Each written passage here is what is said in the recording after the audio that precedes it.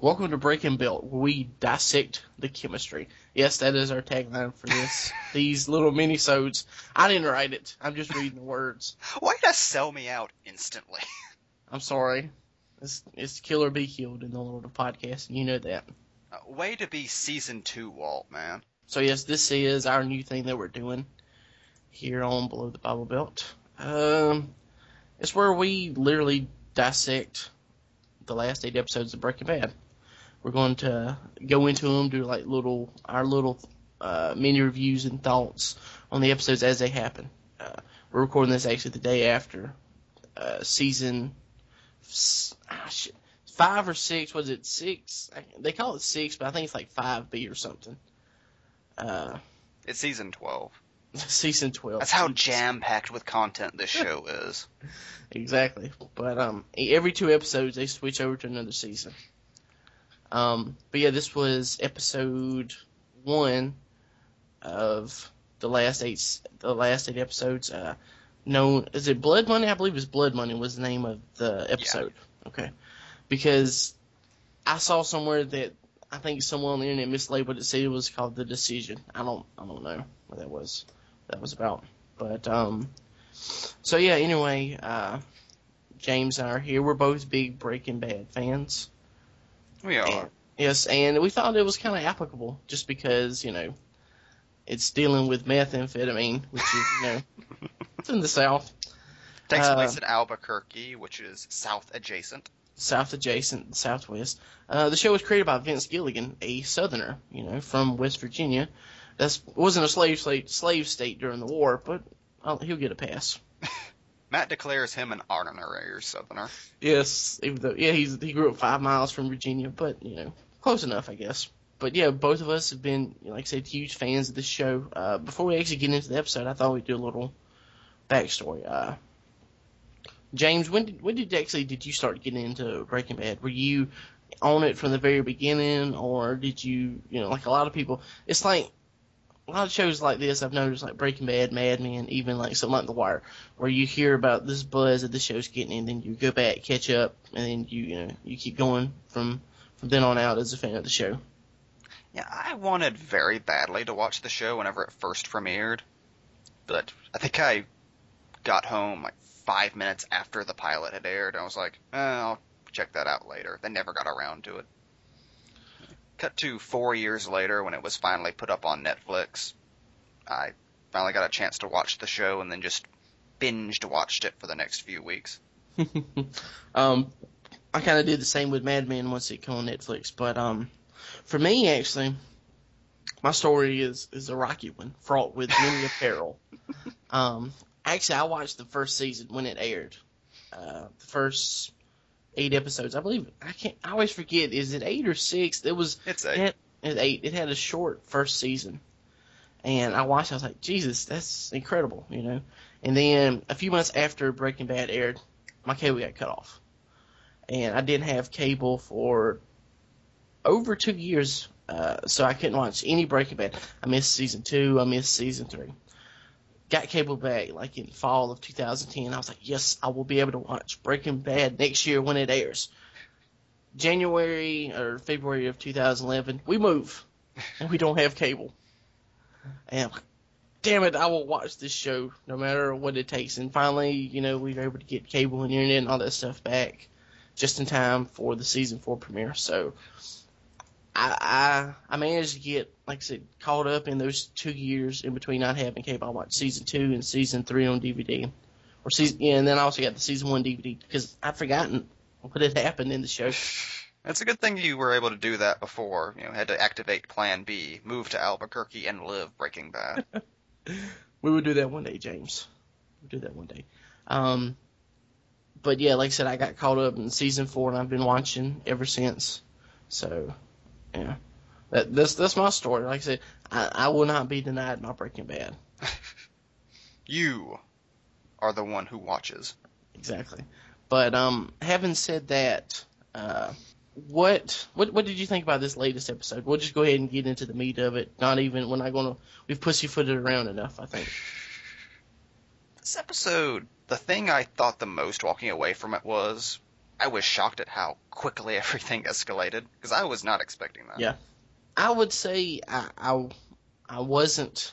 I expected there was like when there was that little showdown with Walt and Hank. I was expecting there was going to be something like a thinly veiled threats at each other or something like I know that and I know that that I know, but neither one of us is going to say anything and they're just going to walk out. But as soon as Hank let that garage door down, I was like, oh shit. What's happening here, and then he punches him. I was like, I can't believe he did that. Opened up a can of Schrader brew. Exactly. The Schrader Brow, the whoop-ass variety.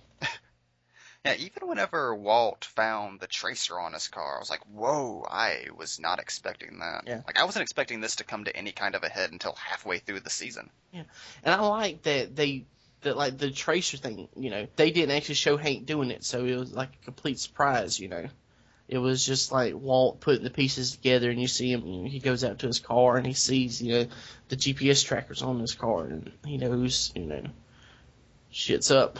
But I do like the fact that they did that. They had the balls to not, they didn't homeland it, they didn't drag it out, 13 episodes and still never have a proper conclusion, They just said, look, and I think that's a consequence of how the show is opened this season and the last season with the flash forward, and we know that things have gone bad for Walt. The jig is up and he's on the run, so they have limited episodes to work with, so they have to get to that point as quick as possible, I think. Yeah, which I think was something that that kind of held the show back a little bit in the last season, just with the finale where they basically took at least 2 episodes worth of story and tried to jam it into one finale. The final episode, you mean? Yes. Yeah, I see what you're saying. But there were 2 great montages in that, so it made up for it. With excellent song choices. Yes. But one of the things I was talking to you about before we recorded was, I feel that this premiere actually makes last season's finale stronger in retrospect. This was the way it gives you a little more insight on Walt's motivations to quit the business. Because it was very vaguely implied in the finale that Walt's cancer might have returned, and in this episode we get it completely confirmed. Yeah, and I do like that. Like, he never acknowledged it. He's keeping it hidden from his family, because the only, we've had vague hints, we've seen him at the doctor's office. We never see a scene with the doctor saying anything. And, of course, in the flash forward, we see him, taking pills. So it's a safe assumption that cancer's back. But then, it flat out confirms it when they show him he's in chemotherapy in this episode. And I do think that I like that almost as much. I think I sort of like the idea from the previous finale that maybe the reason he was quit was out of sheer boredom. He had gotten what he wanted, and it just wasn't fun anymore. That's sort of, to me, I think I like that a little bit better, just because it makes more sense with the whole overall theme of him, becoming like a total monster, Yeah. It's also interesting to see that even though Walt has left the drug business behind, he's still got his mind set on building an empire, just now it's a car washing empire. Yeah, I want to see him go up to that General Hands, stay out of my territory, and squirts him with the water hose. Yeah, because you still see him micromanaging and looking towards expansion, just with the most trivial shit imaginable. Yeah. Hey, you gotta make your money some way. Was it just me, or did you get shades of Gus Fring with Walt in this episode? Oh, definitely. 2 scenes in particular. The scene with Lydia, where she's at the counter trying to reason with Walt, and he's just, hey, welcome, thank you for your business. That is almost exactly what Gus did to Walt in season 2 when Walt was trying to desperately get in with Gus. Yeah, it's definitely just Gus without ties to the Empire at this point. Yeah. He's the boss man now. And it wasn't anything I realized until later, but the scene where Walt pukes, in the toilet is a recreation of the scene where Gus pukes up the poison in Mexico, which is just freaky because, we know that Walt interacted with Gus, at Los Pollos Hermanos, but he wasn't there in Mexico. He didn't see that, how would he know to take on those mannerisms? You know, I mean, he even has Gus's intricate towel folding down. exactly. You know, you gotta plan for the knees. You know, those knees on that towel, that ain't easy stuff. But Here's my theory. Walt is possessed by the ghost of Gus Fring. There we go. And Tio. That's why every so often he just his mouth dings like a bell. Tuco as well. Tight. He gets tattoos because he's briefly possessed by Jane. That's the supernatural element they've been building to for the past 5 seasons. But speaking of Jane, it made me think of this. What about?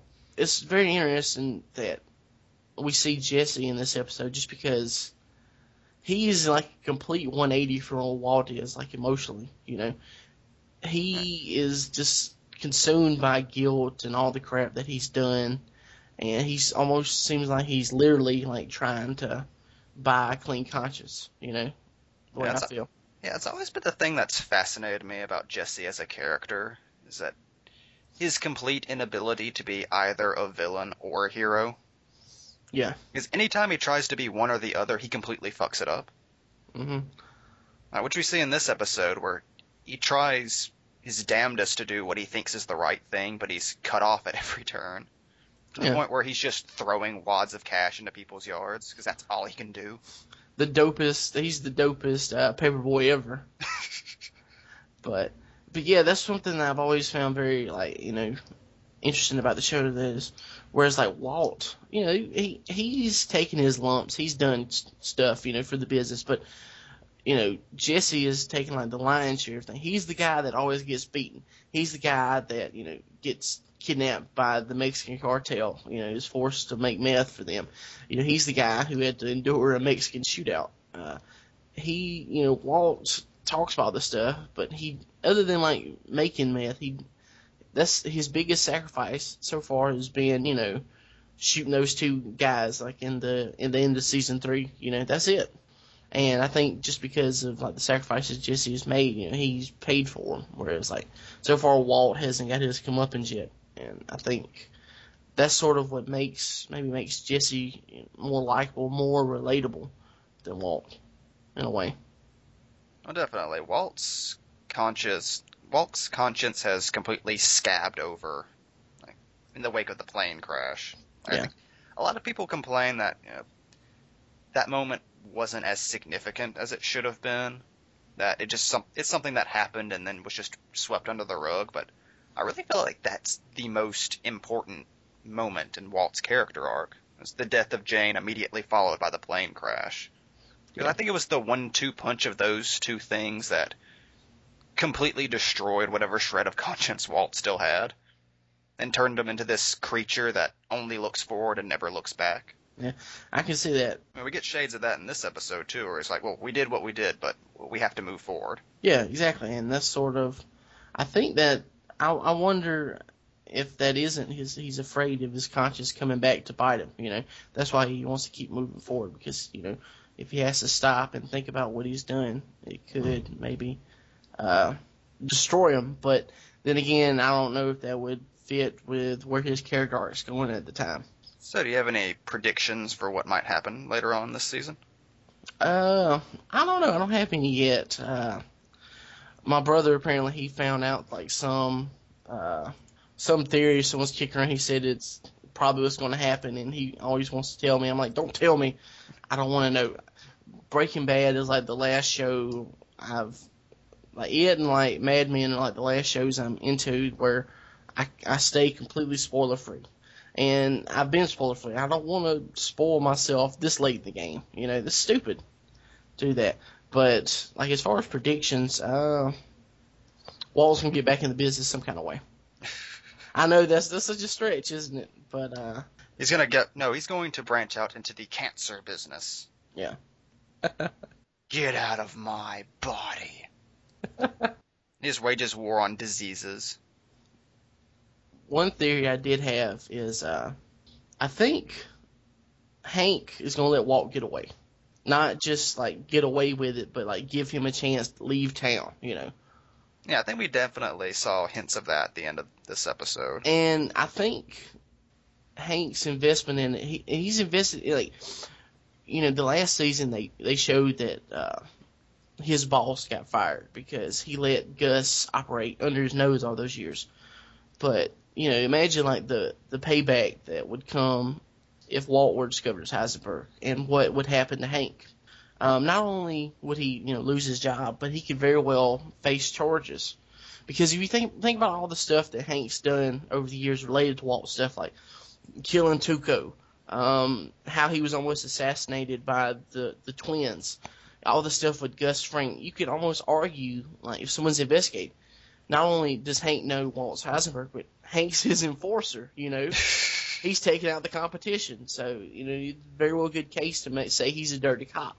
So Hank could go to jail, not only lose his job as a DEA agent, but go to jail for Walt, Yeah, Hank took Walt on stakeouts.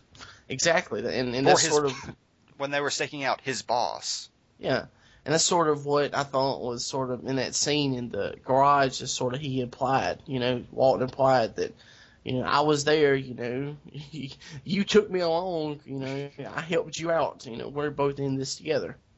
Also, as Walt, I think rightly points out, what good would it do at this point? Like, Walt's going to be dead in a couple of months. If he pressed charges against him, all that would succeed in doing is destroying his family.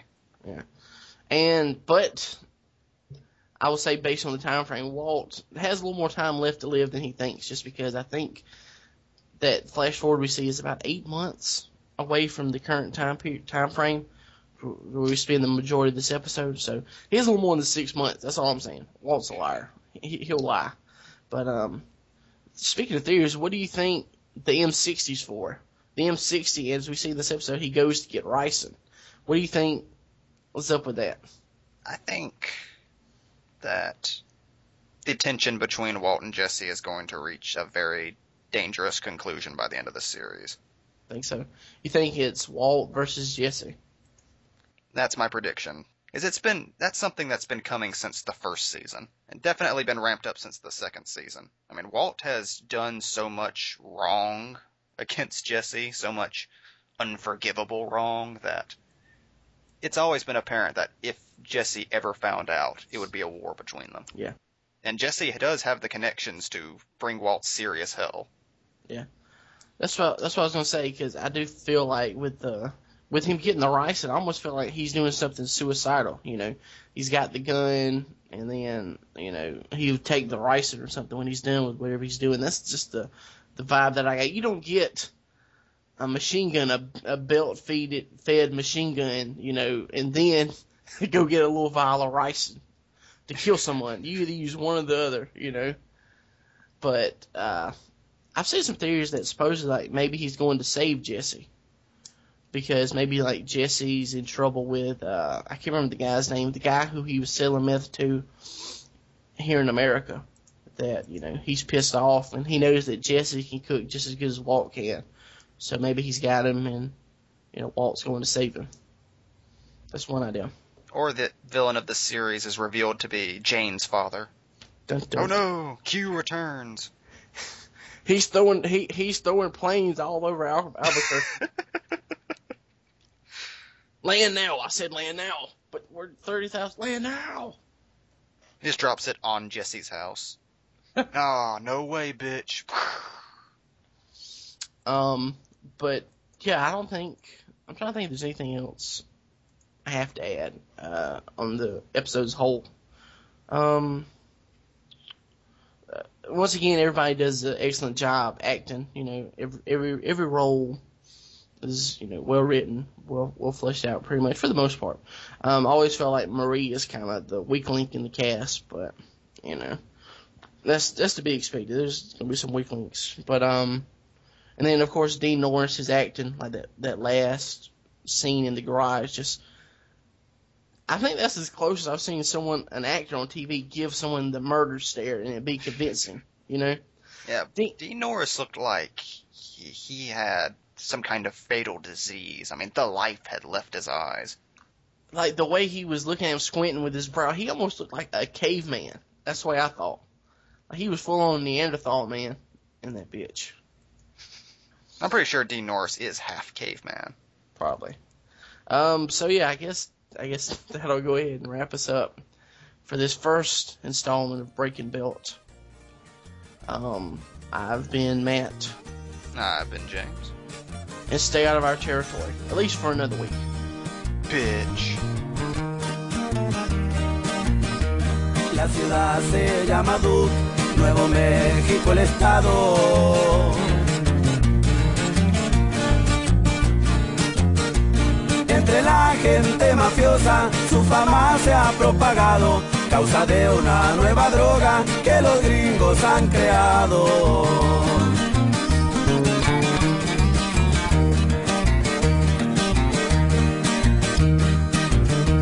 Dicen que es color azul y que es pura calidad.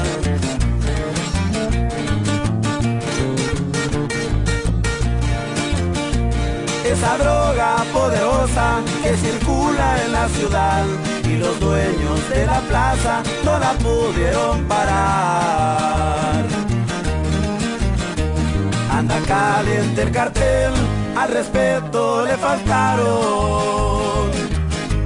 Hablan de un tal Heisenberg que ahora controla el mercado. Nadie sabe nada de él porque nunca lo han mirado. El cartel es de respeto y jamás ha perdonado. Ese compa ya está muerto, no más no le han avisado. Y así suenan los cuates de Sinaloa, mi compa.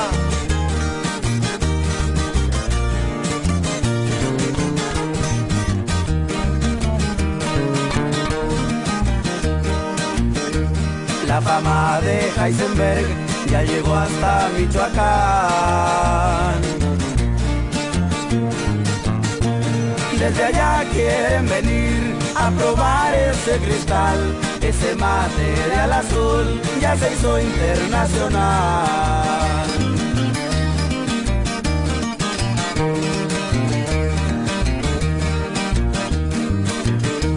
Ahora sí le quedó bien a Nuevo México el nombre.